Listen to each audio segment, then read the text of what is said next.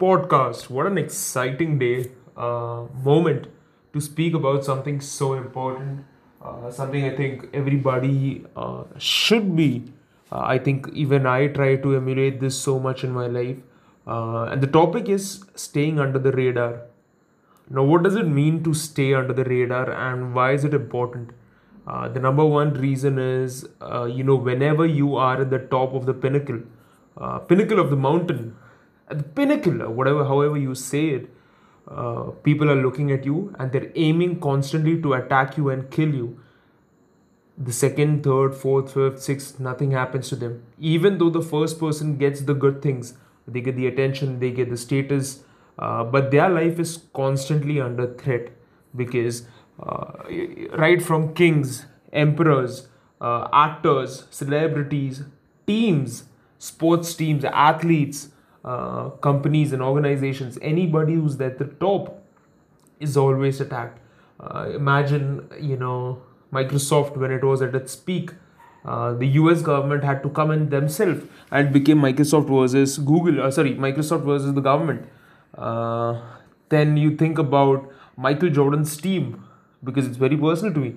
You realize, when they were the beginning, they were at the bottom, there was nothing. But as soon as they reached the top, after 8, 9, 10, probably 20 years into MJ's career from the beginning at age 10, suddenly people were attacking him and he had to be now they had to get new mentality to be, people at the top of the mountain and to consistently be there. You look at anybody, you look at Ambani when you're in India, you realize, oh my holy shit. Now here's a man who, when Dhirubhai, when he created his wealth, and suddenly, those younger brothers were wealthy, the world started attacking them. Adani is second richest person. I mean, the number of people who know Adani is so less. I mean, as compared to when you think for Ambani or something of that nature. So, how do you and why do you want to stay under the radar? Now, eventually, if you are, somebody who's second and third and you're doing really well, whatever you are building is going to really be great. No matter what happens, you're going to come under people's radar and it makes you like a target for people to attack.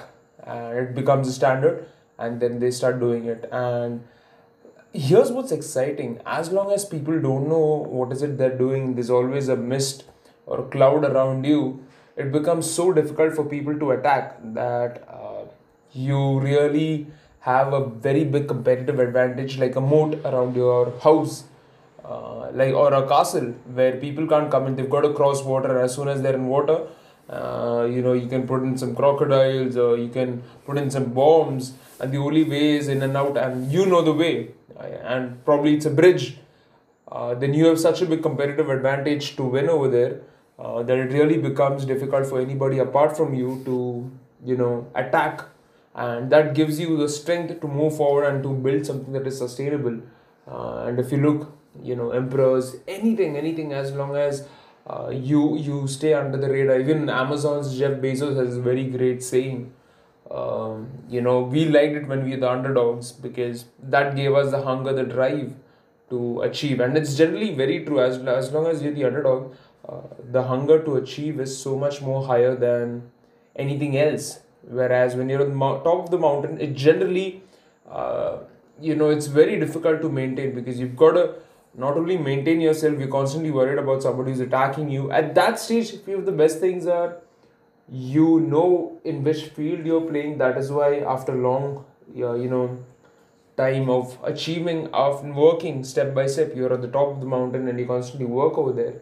And generally, the people who've been at the top of the mountain and they've sustainably been there, one of the most important things you get to understand about them is they know the fact that they're going to be at the top. And once they reach the top, they realize the fact that you've got to build some advantages so that we can stay at the top, which is a different thing. It could be defending or setting new standards and constantly evolving, right? Because you've got to always live like number two.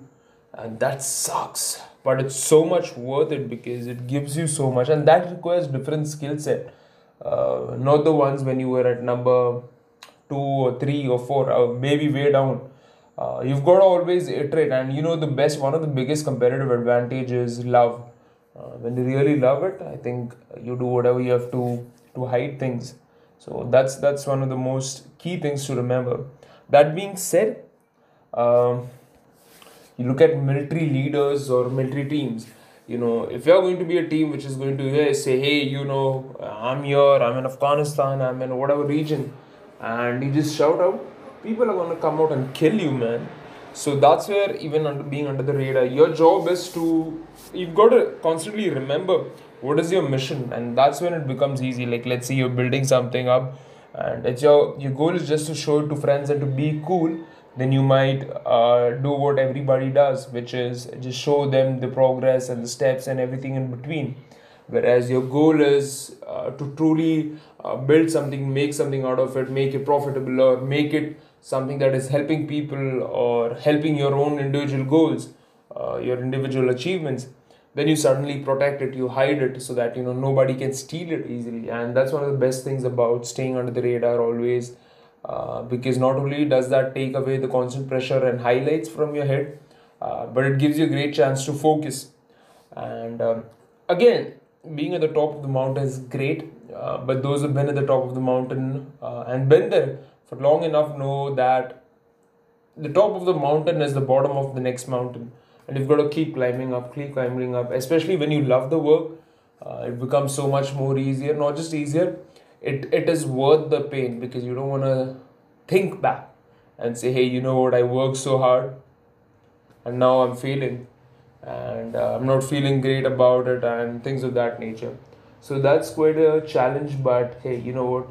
There's a price for everything, and I think it makes the most sense, because regardless of what is happening, as long as you're focused and you stay with the plans or the requirement as per current needs, and you're working your way around it, I think you have a very big competitive advantage. But the major thing is not to be intimidated. Warfare is such a tough art. You've got to be aware of what your enemies, opponents are going to do, what you're going to do, and make the most out of it. And as long as you know yourself, your enemies, you can predict 1,000 battles. Whereas if you know only either one of them, you're making a big loss over there for every one battle. And Sun Tzu, great leader. So yeah, that's quite a lot of things which really impact your life in such a bad way. I think one of the great things is, the biggest and the best people, they never give out all the secrets, because they want certain things to be under the hood, so that nobody can emulate that and they can use it to really win in their lives again sustainably. And that's the key. You've got to constantly say, okay, what is it that I'm trying to achieve? What is it that gives me emotions or emotional and spiritual strength to achieve, and to do that over years and years and years, and probably all your life, and that becomes the core of your identity. So that's my one cent. Let's catch up soon. Thank you.